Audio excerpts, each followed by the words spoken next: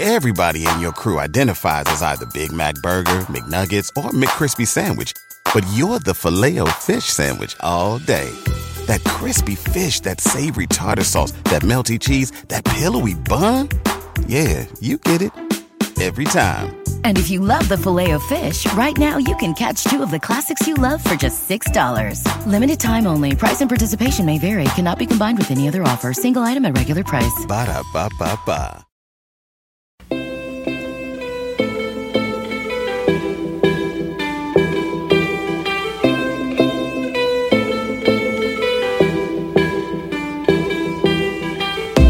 Hello and welcome to the Two Robbies podcast with me, Robbie Mustoe, and him, Robbie Earle. And this is a special Two Robbies podcast, and it's a refereeing special.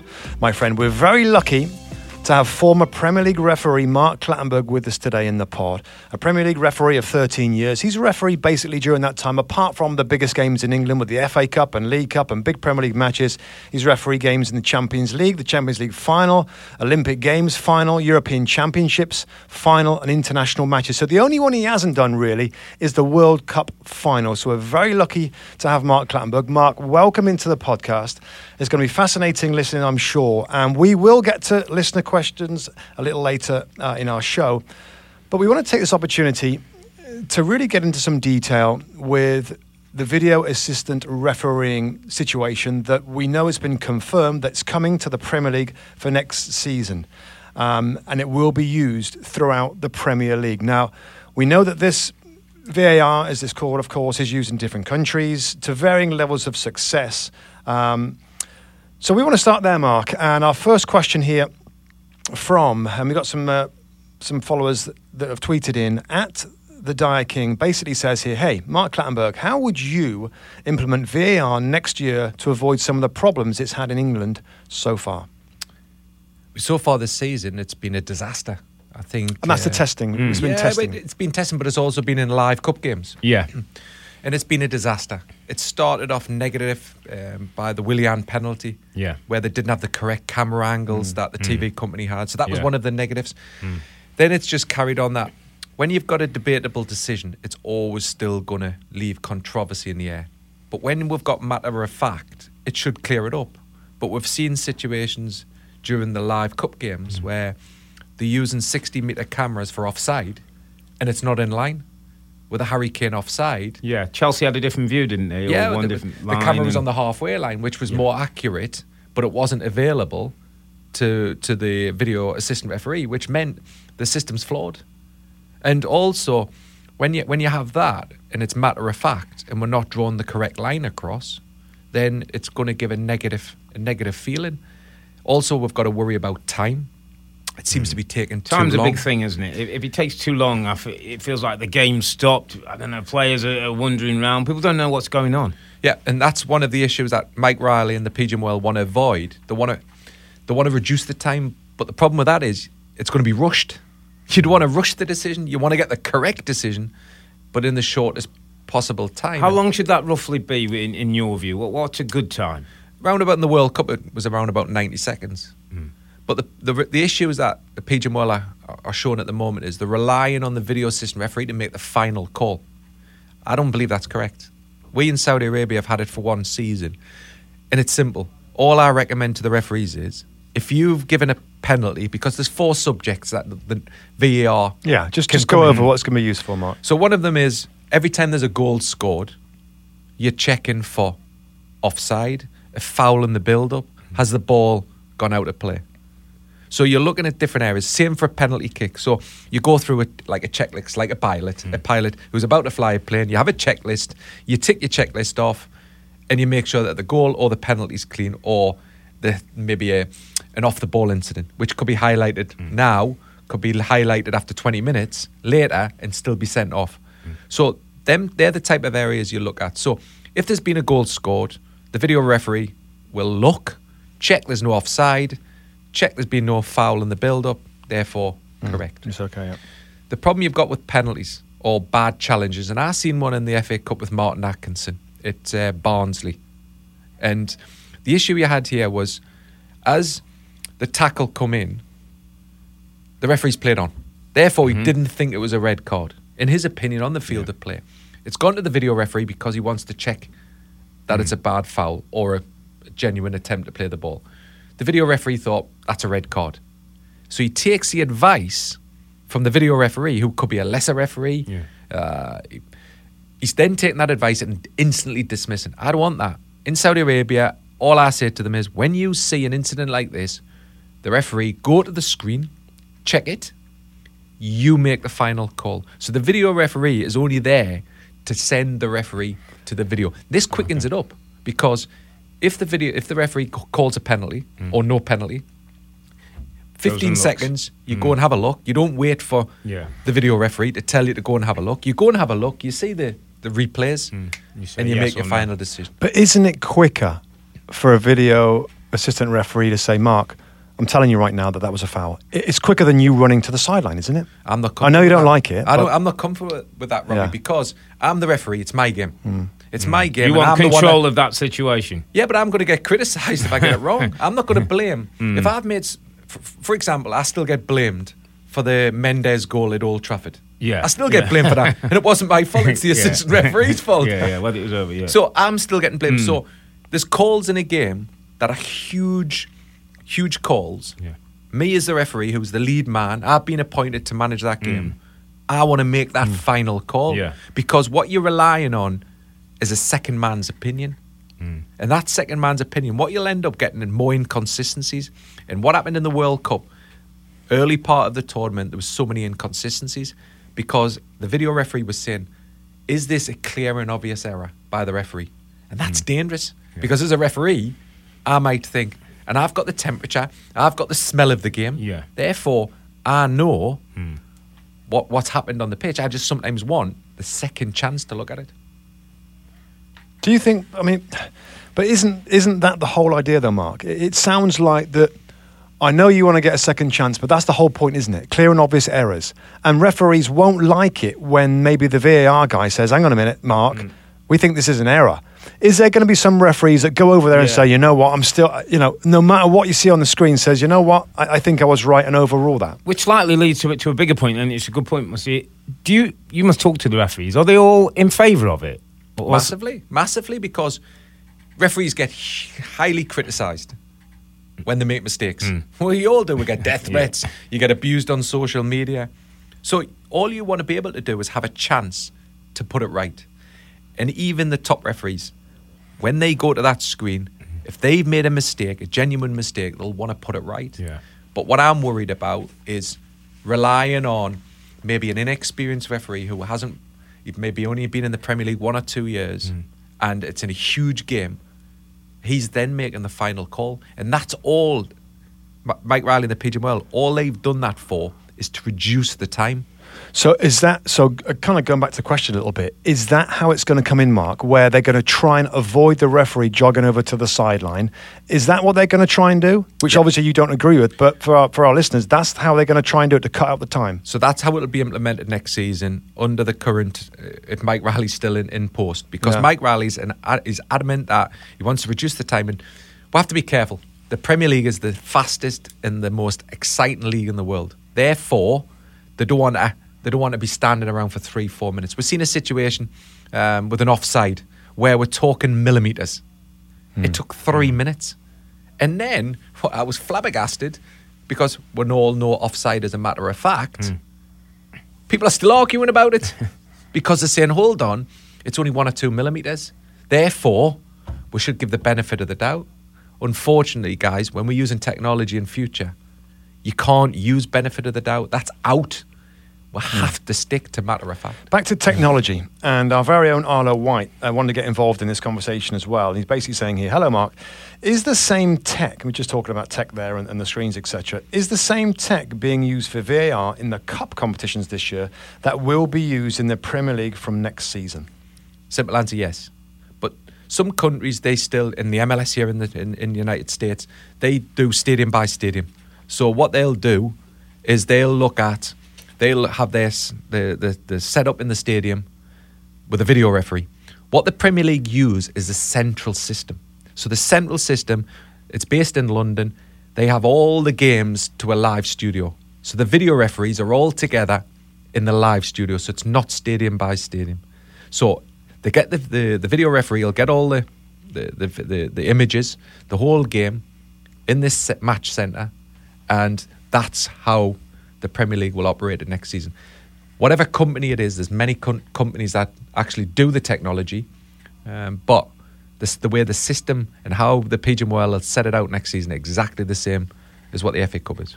One of our work colleagues, Caroline Sayer, asked a really interesting question here, and I want to just develop the point a little bit more. She asked, as VAR becomes more widely implemented in the Premier League, do you think it will have a significant impact that the way referees make decisions? And I also want you, Mark, to broaden this out, because I know we touched on it a little bit earlier as well. And linesmen, because the flag going up can have a big bearing on the decision and what happens on the football pitch. Yeah. So it has a massive impact on how you're going to referee because, and I'll go into refereeing first. Now, referees will play on more. They'll should allow a physical contact in the penalty area and play on to let the outcome happen. Mm-hmm. And if the referee has got it wrong, video will put it right. So you allow the outcome to happen. There may be a goal straight after the penalty call. Therefore, the penalty doesn't matter because the goal has been scored. But referees are encouraged to allow the game to flow more to see what the outcome is. But it's interesting. If we look at assistant referees, because they deal with matter of fact, with offsides, I've seen it more regularly now. Assistants are getting the tight ones wrong. Because when they're operating in the FA Cup 1 week, and this is a hard thing for referees. When I used to referee in England and then Champions League, it's two different styles of football. Yeah. So when assistants are running the line in an FA Cup game, and it's been video technology, they've encouraged to keep the flag down. Yeah. Because you need to see the outcome. What you don't want to have is a situation where assistant flags for an offside, all the players stop, because then it nullifies what VAR is for. Yeah, what could have happened. What could have happened, and it puts right the wrong. What I'm seeing now with assistant referees when they're coming back into the Premier League, and we've seen numerous situations over the last few weeks in the Premier League, is that they're not flagging the tight ones and making mistakes because they're encouraged within the FA Cup. Because VAR would pick that mistake up if you've got it, but if you haven't got it... You've got to go back to the old traditional methods of flagging what you believe and what your eyes believe. But actually with video technology, what you believe, the tight one, you let go now because you know technology will put it right. So, and just when it puts it right on these offside mark, let's just clarify this. We know that some of the subjective calls are going to try and stop the clear and obvious errors. For offside, it's going to be black and white, isn't it? It's not as though his toe was offside, but that's not a clear and obvious error. If his toe's offside, this is going to be where that's not implied, isn't it? And if he's offside, he's offside. And this is what happens when you're using matter of fact. And if it's a toe, if it's any part of your body that can score a goal, it was great. I listened to you as experts when you talk about an arm. Like an arm, the arm's playing him on. No, the arm isn't a part of the body that you can score a goal. So when you're dealing with the smallest margins, then it's dangerous. Technology is dangerous because I'm a firm believer that the attacker should have the benefit. And I know you'll have Robbie saying it from an attacking point of view. Robbie Mustoe say it from a defending point of view. No. But we're encouraged that the game is getting faster, it's getting more enjoyable, we want more goals. But now we're going to see, goals disallowed on the smallest of margins, and that's a big worry. Overall, are you pleased and comfortable that VAR will be okay, or do you think we're going to have a little bit of a tough time in the first maybe few months of it? It depends what you want it for. It depends what you want technology for. And are you going to get mistakes? Yeah, because they're going to be debatable ones. The offside you can't debate. Right. but there might be one where that me and Robbie on the studio say, you know what, that was a clear and obvious error, that foul there. That's and he might problem. Say, there's a grayness. That's not clear there's a grayness. A lot of these penalties or players we've seen going down, or there's a bit of contact. Is that clear and obvious? I mean, that's all up for debate. So then we'll go back to what we want video technology for, is to stop the scandal decision. I think so, yeah. The men, in my games, the Mendes one, where he shoots from the halfway line against Manchester United and it's 2 foot over the line. Yes, we have goal line technology for that. And I'm thinking about the Thierry Henry handball. These are the type of decisions what video technology is for, to stop the scandal. Are we wanting technology to stop a debate? Definitely not. I love the debate. We lose a job if we stop the debate. Yeah, So cut that right But out. we don't want to stop that, so we're No, going to have to no. accept what video is in for. And that might mean that hopefully a lot of games we won't even know it's there, Mark. Because there isn't any obvious errors, so the game just plays out. I think, to be fair, in different countries, we're seeing that a lot. What we don't want is that stop-start and every few minutes we're all sitting around waiting for the decisions. We might not see that, will we? I hope not. But what I do want to see is it improved. I want to see. I want to see it in the stadium.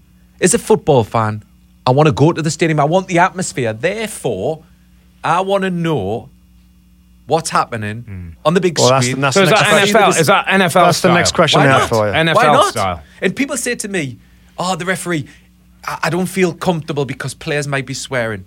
That's absolutely garbage, because all he has to do, the referee, is open his microphone, speak normally, and say, I'm looking at this decision and why I'm looking at this decision.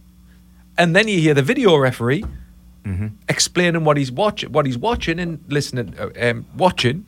He Talking feeds to that the back to the referee. referee. Yeah. And And, everybody has a chance. the referee then tells the crowd. Yeah.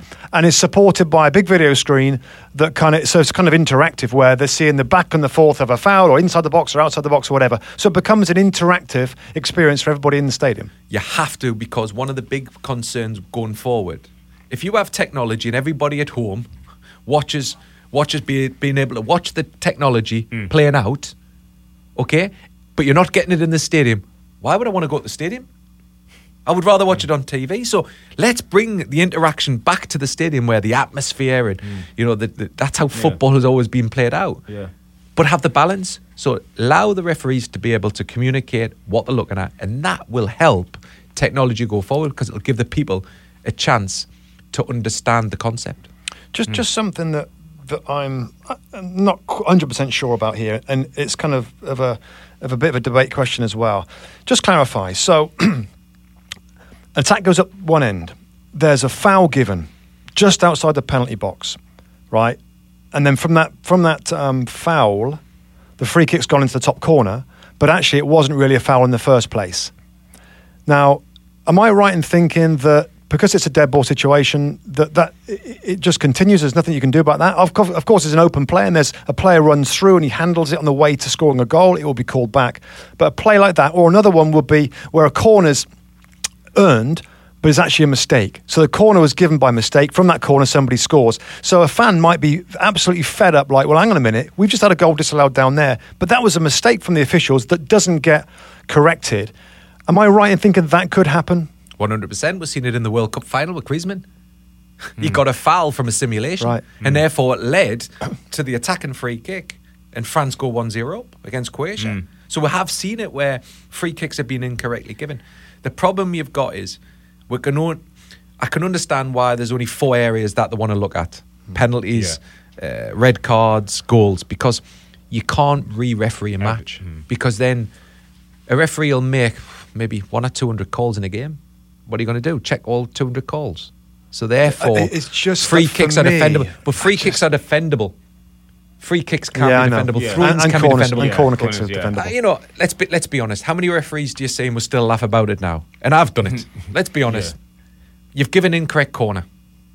Because the players have told you it's an incorrect corner, and you can get the feeling. Therefore, when the ball comes into the penalty area, what do you normally hear? The Blow the referee's whistle. whistle. And therefore, he gives it. So you've got this. There's ways and means. If, for example, there's an offside not given correctly because the assistant's told to keep his flag down because it's tight, it then goes to a corner. People don't accept from that corner it leads to a goal. But there's techniques. I'm sure that they'll be reviewing the offside. Yeah. And when the ball comes in, find a just foul. Yeah. Find a foul. Because 2 wrongs don't make a right. But nobody accepts an incorrect goal. Anything else, just, on that, Mark, that you just feel... The VAR? Yeah, just before we kind of wrap that up a little bit. Just from you guys, what do you think? How do you think it can improve? From your observations that you've seen so far. I think it's what you said, and you use the word scandalous. You want those decisions that you go home at night and think, that's not right. The little ones, you know what, I can live with some of those that they're on, because that's a part of the game, the nature of the game. But the big ones, when something's gone wrong and it affects the outcome of the game, because we've been in the other side where you'll know you train every day, you work hard, you might be fighting to stay in the league, you're fighting to get in a Champions League spot, so whatever it is, what you don't want is something on a Saturday that goes against you that's not right. Yeah. I think from my comment here is you're gonna disagree with it. I kind of like the way that the Premier League is going to try and speed it up. I know you've already said earlier that you want to go to the sideline. I would hope that a video assistant referee that's in the central place there that's looking at it, that can say, sorry, Mark, that was a mistake, point to the spot for penalty. And I know what you said, you own the game, you want to go over there and make that decision. I just think if it's a clear and obvious error, then you've got to trust the guy upstairs that actually say, Mark, I'm sorry, but it was an error. If there's a debate about it, then it's not a clear and obvious error and they should not get involved. I just want it to be quicker, Mark. I don't want to be sat there with the referee jogging to the side with all the pressure and all that's involved in that and the time taken. I feel that would make it more palatable if it's quicker. But again, you don't agree. No, time's important. Time's important. But let's think. Football is evolving every year. You know, before long, I don't think we'll have assistant referees. I don't. Because it's technology. Yeah. If you're getting technology to give offsides, get rid of the assistants. Look at the goal line decision system now. I mean, it's fantastic. Revolutionary. It's completely changed the way we all watch a game now. But the goal line technology is, again, it's a matter of fact, and it's saved me many times in the Premier League from a scandal. Yeah. It would have saved us from the Mendes shot at Old Trafford in 2006. Therefore, let's keep technology in. Let's worry about the scandal decision, and let's not worry about the ones that we can debate. Before we get to listener questions, let's say a few words from one of our sponsors. When it comes to safety, there's nothing more important than your vehicle's brakes. Trust the professional parts people at O'Reilly Auto Parts to help you choose the brakes that are an exact fit for your vehicle. Brands you trust like Brake Best Select, and Wagner Thermoquiet. O'Reilly Auto Parts has the brake parts and accessories you need at guaranteed low prices. O'Reilly Auto Parts, better prices every day. Right, so Mark, you talked about interaction. We've had some great interaction with many of our listeners who've tweeted in. They want to know questions. They want to get your insight and your experience of obviously managing in the Premier League and all those European competitions. I'm going to start you off with one that comes in, and this is one that I'm interested in myself and would like to get a take. Are referees more likely to call a dive on a player who's known to be a diver? And I want to even extend that. Do players' reputations play into part of the way you work and manage them? 100%. I think if a player has won penalties and they're not, when you're analysing or when you get your appointment on a Monday, you start doing your research. You don't prejudge. Let's get out of it. People say to me, you shouldn't be doing this. You know, you shouldn't be prejudging players. But you're actually... Coaches have everything. They'll have how the opposition going to play. They'll have reports on the referee. So the referee's having reports on the teams, the players. Therefore, he's going to do his homework. Does he prejudge? No. But what he will do is find a perfect angle. So, for example, if you know a player who was a renowned diver, you would make sure you were up with play and found a good angle because you've got to make the correct call. With the introduction of video technology, a separate subject, but when it's implemented next season in the Premier League, diving shouldn't become an issue. Shouldn't become an issue because video should put it right. The only concern I've got is, in which we've seen it with Mo Salah, when he's getting small contact, he's going down. This is the huge debate. How much contact there was. Was there enough contact to knock him over? That'll be a separate debate. But... You never prejudge, but you do all your analysis to make sure that you're in the best position when you've got players who can deceive the referee, because the referee will get criticised if he gives a penalty when it's not. Do you think it's opening a huge can of worms if you start getting into a situation where, of course, we know now there's retrospective punishment for a player that deceives a referee and earns a penalty kick, then is diving. And what we've seen so far is pretty clear dives. I think we talked earlier on the set, Mark, and you said that you'd like to see that a little bit more where embellishment's involved, because we do see contact, a little bit of contact on through the body or through the upper body, and players throw themselves to the ground. But it won't be in the remit of the FA because there was some contact. Do you think that the diving kind of debate, we should get more into it, and it should include embellishment of contact and not just kind of no contact and an obvious dive. The thing is, as a player, for example, Raheem Sterling. Raheem Sterling's been accused in the past of going down easily. Yeah. But then, in the match today, Manchester City and Huddersfield. Yeah. Congolo. There's a clear penalty. Yeah. So his argument will be, well, hold on. Yeah. Yeah. I deserve penalties. Same with the debate with Mo Salah. Yeah. People will say Mo Salah's been kicked from pillar to post, therefore he deserves penalties. All we want as football fans is fairness. We want players to be encouraged to play more football. And where there's the slight contact, which football's a contact sport, we want to encourage players to stay on their feet and play out the situation, not to throw themselves down. And with the retrospective punishment, I don't care if the referee hasn't been deceived or not. If there's a clear act, then it should be punished by a 2-match suspension, which they've got in place. But clear act. Yeah, but How clear? I've seen clear enough situations with Mo Salah this season. So You contact. think he would So embellishment. retrospective action should Do you think losing Mo Salah for 2 games, or Harry Kane for 2 huge? games, Those Yeah. players, or huge. Dele? Aubameyang. I'm not just going to hold out Mo Salah. Yeah, I'm yeah. going to talk about other players. Yeah. If you ban them for 2 games, do you think his coach is going to be happy? Crazy. I mean, that's 6 points at stake. So do you think it'll clear up? Of course it'll clear up, because the punishment meets the crime. I had a player in a playoff game. They were winning 1-0. Playoffs are huge. To get into the Premier League, you're talking $150 million to win this match. And he had the player. I gave him a yellow card, and he said to us, Mark, it's only a yellow card. What? You've tried to cheat us? And if I give a penalty and it's 2-0, I'm going to be abused afterwards because I've affected the game. But they don't care. So the punishment of a yellow card or nothing doesn't meet the crime. You know what, as well, yeah? I think with this retrospective action, Rob, it hasn't made it any better. No. Do you think, Mark, over all your years We've had now, one, I think, haven't we? There was a kid at I think Crystal it's Palace. two. Nias was one of them, Yeah, wasn't it? Nias and somebody else. Yeah. Has it got worse, Mark? Is there any improvement over your time of refereeing? No, it's definitely. I think there's a lot less simulation. In my day, there was lots. There was lots. I remember Luis Suarez. He was he used to go down very, very easy. Gareth Bale, he was guilty in a few acts. So players have been doing it for years. But now we've got better camera angles. We've got HD TVs. We're actually seeing no contact now. But do you know what's really funny? And you just sparked a thought. When we used to play, and if I was playing, my manager says, "You get contact, go down." That's what the manager would say. Is that right? To you. They would say, if you get contact in the box, and you go down. So, but yeah, I can see different arguments, because I hear arguments where the player's been hit and he's trying to stay on his feet and not won a penalty, and then everybody goes, go down. Yeah. But I think there's it's probably an unwritten rule, isn't it? Yeah, that you try and stay on your feet. I think it's easier for a referee to sell a penalty if the player goes down. Yeah. If he doesn't go down, it's a difficult hard to sell. one, isn't it? Yeah. It's a difficult one to sell. Okay, let's really lighten up a little bit now. A bit of an easier question for you, Mark, for this one. This comes from Jay Jafus, who wants to know how many hours per week do top referees spend in preparation for coming games?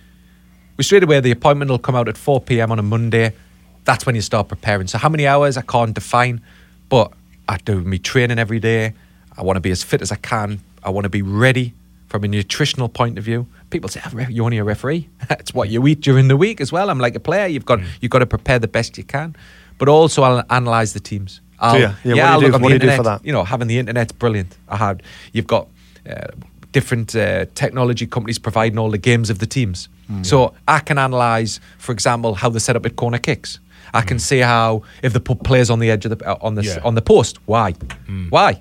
Why do you think referees need to know that? Of course, because if a corner comes in, I want to know who's on the post. Yeah. So if there's a red card and a handball on the goal line, I don't have to worry. I know it's number 16. I know it's number 14. So this information is huge for a referee. So you need to plan. You can't define how many hours, because some of the big games you need more time. But you do look at footage. You will look at footage. You're looking at trends. I'm looking at attacking free kicks. I want to know. I had a situation in a Champions League semi-final where Pierluigi Collina, who was my boss, sat down with us and helped us analyse football. And what he said, Mark, he said, from the first leg, he said, have you seen this tactic? I went, no. he showed us 6 areas where the smallest player from Bayern Munich was blocking off Piqué. And Piqué was the only tall player from Barcelona who was meeting all the attacking balls coming into the penalty area. And this guy was just blocking Piqué. But you would never expect it because there's some of the smaller guys. Correct. That's fascinating. It's fascinating. creating space. So this tactic helps you prepare. So when I prepared for this game, I bloomed the first foul against the guy. And you know what? Never happened Didn't again. do it. Never happened again. That's great, isn't it? Brilliant. It's a great story. Yeah. I've got a great question for you, actually, from Mrs. Angie Cox. And she asks, how old were you when you first started refereeing? My boys referee in the US. Their ages are 14, 16 and 17. And did you ever think at the start of that refereeing time that you'd ever make it into a career? Yeah, I started at 16, straight from school. I knew I couldn't play at the highest level. I went for trials, just wasn't good enough. So I wanted to stay in the game, and that's why I took up refereeing. Simple. From 16 to 24, I then become a semi-professional at 24, Premier League at 29. So I was fast-tracked. I was one of the first referees in England to be pushed quite quickly. So you have to start young. Now it's a young man's game. Referees are getting younger and younger. They're getting promoted quicker. Do I regret it? Never. I've had the most amazing experiences, most amazing memories. So to have your boys at 14, 16 and 17... They're on the path. My recommendation is go out and enjoy it. As long as they enjoy it. Yeah. The only worry I've got is culture's changing. Culture's changing. Therefore, they need protecting in a good environment. With the footballing academies, we're different because sometimes it was good for me grounding. To go out to the Sunday morning parks and dealing with adults, because that helps you manage certain situations. Just tell us, because every player will remember their first Premier League game. Tell us about your first Premier League match as a referee, and like, you know, having to tell off top stars who you've maybe been watching on TV and adoring. The thing was, I spent 4 years grounded on the Football League, the second, third, fourth tier of English football. So I had enough grounding. I did all the big games. I did all the derbies. So I was ready. My first game was Crystal Palace Everton. And it wasn't on the first weekend of the season, which disappointed us because you always want to be out. You get your new kit and you want to get out. New boots, new whistle, new cards. So it was the second round of games. It was Crystal Palace Everton. And I'll never forget it because the first half, I come in at half time and I was exhausted. Because I'd ran around that much in the first energy. half. Yeah. I was like Billy Wiz. I was just running around. Second half, I had nothing left. And it was interesting. The sports scientist, because you wear polar heart rate monitors in training and in matches, he said, Mark, you were at your maximum for the whole of the second half. And that was a learning now because I got a bit more experience. I didn't run after the ball. I actually started to pick me moments. A bit like an experienced player. Yeah. Just before we move on, just one more angle on this question. Is the pressure increased? Is it something you'd still recommend young boys and girls to get into, given the pressures at the highest level and how it can affect the life of a referee? Come on, the rewards are bigger.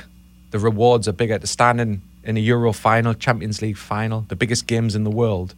Yeah, there's huge. Yeah. You know, you're talking huge. You know, the pressure, but it's now a profession. It's now a profession, and to have a profession in something you love, a bit like yourselves, you love the game. So to have something you love and you get up every day, training becomes easier because I'm actually enjoying it. So anybody that wants to start refereeing off, go for it. Go for it. Next question from Blue in the Zoo. Does a home crowd have an influence on a ref's decision? Stats would suggest that they do. Curious for your perspective. How many times you hear this question? Do you get influenced at Old Trafford? Because there's 70,000. Come on, be honest. Can you be honest? It actually, and you might put it from a football and player's point of view, but actually, the bigger the crowd, the less you hear. Yeah. It's when you go to Plough Lane, like when you have 1,000, when you go to the smaller grounds, you hear the individual, and some of it's abusive. No, but when a roar of Old Trafford goes up, when somebody goes penalty, down, you hear that. You must hear that, and that, does it influence you? I heard it many times, but no, it actually, it didn't, because I used to blank it out. I suppose as a young referee, you probably are more aware of it, but once you got a bit more experience, because the good grounding.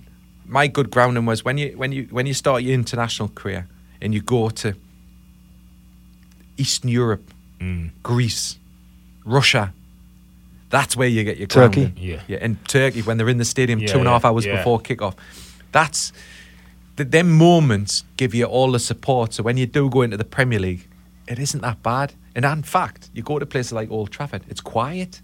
You go to Everton on an evening match, it's unbelievable. Yeah, nice. So what you think is noisy can be different. can be different. Yeah. I've got a good question here. Jeremy Reddy asks, why does the referee hold his arm in the air on a goal kick until someone touches the ball? Because, and the quick answer is, the hand up in the arm is an indirect free kick. So that's the recommended signal for a referee. That's what he has to use on an indirect. Direct, you have your hand down. Yeah. The arm up is an indirect free kick. So therefore, you cannot score a goal. If you score a goal, it's a goal kick.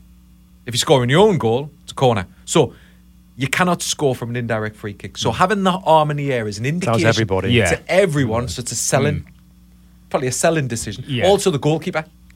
Because if you've got a free kick, the goalkeeper needs to know, because he can't it's start going to be to direct the on, wall.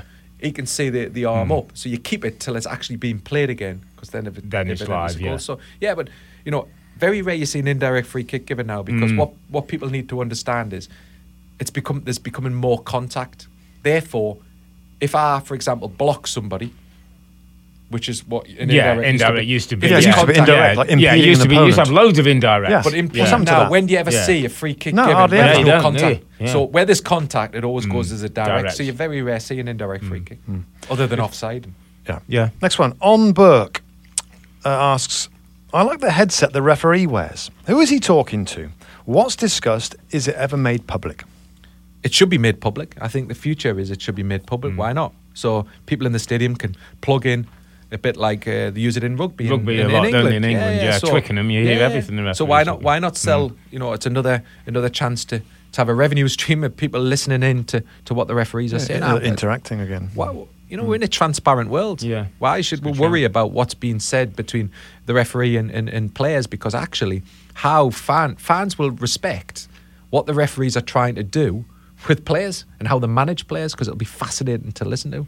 I've got an interesting question here from Tyler Pellegrino, and he asks, how do you decide how much stoppage time is added at half-time and full-time in each game? And does the stoppage time get added together by another watch you use? It's always something that's baffled him.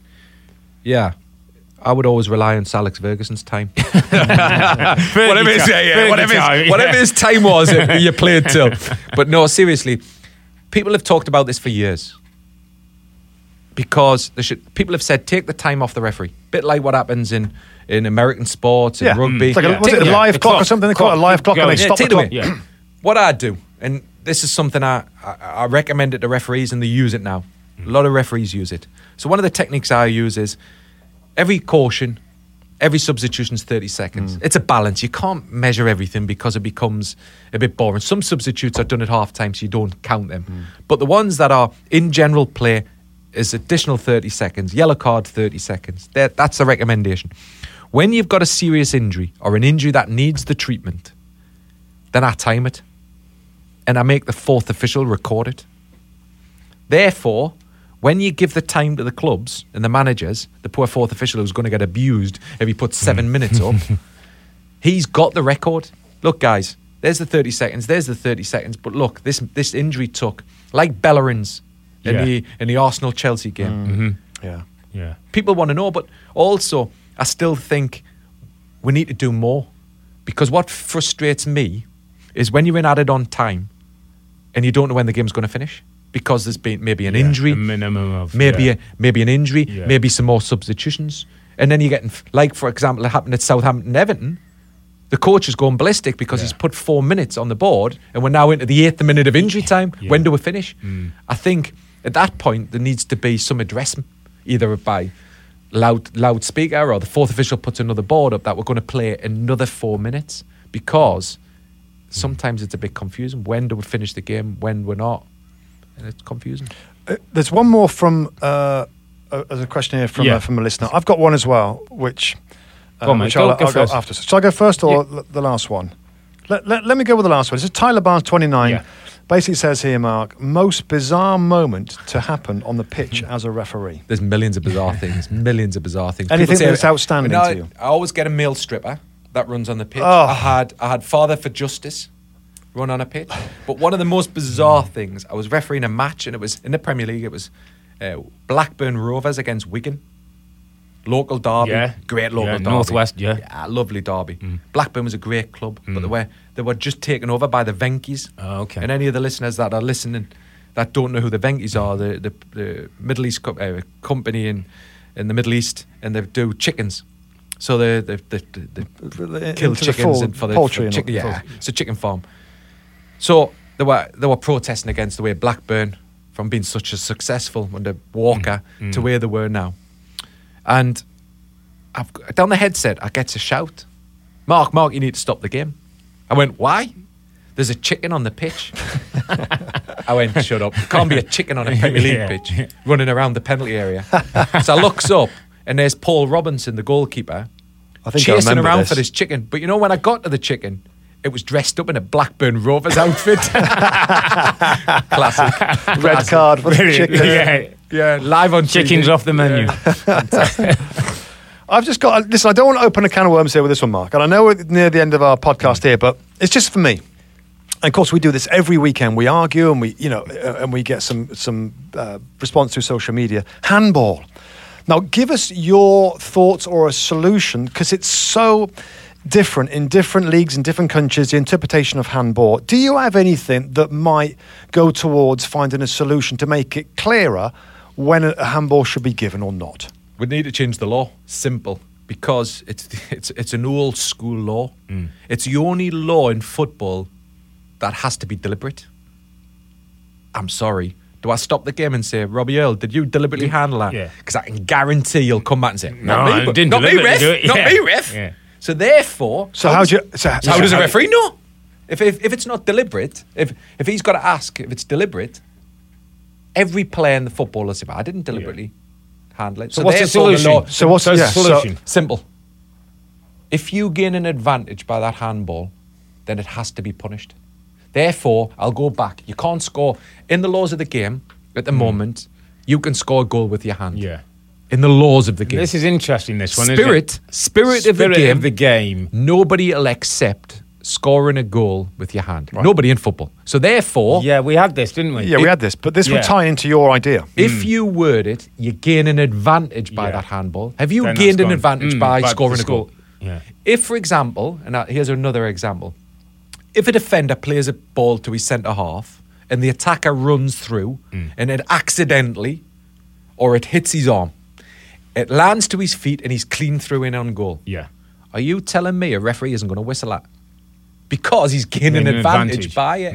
So it's not a deliberate handball, but the act of it has gained an advantage. Inside the middle of the pitch, when you're in midfield, you see more and more handballs given when they drop to the but you never see them in the penalty area because it's the a whole different consequence thing, is different. isn't it? Yeah. Correct. Yeah. So for me, they need to change the law, and I know they're looking at it at the moment. Is to change the law. If you gain an advantage by it, therefore it should be punished. Let me throw this one in then. I'm on the edge of the box, and I'm going to fire in a cross or a shot, and it hits totally accidentally a defending player on the arm, and it might have gone into the corner of the net. That's unfair, Mark, because you'd give that as a gaining advantage because it stops the ball going into the goal. But he has absolutely no idea, and you might encourage players like me, who's thinking of ways of getting around it, to smash the ball into the centre to a group of players because. It might cut somebody's arm. Suarez was a master of it, flicking the ball up on the player's arms. Yeah. That would be my concern with that.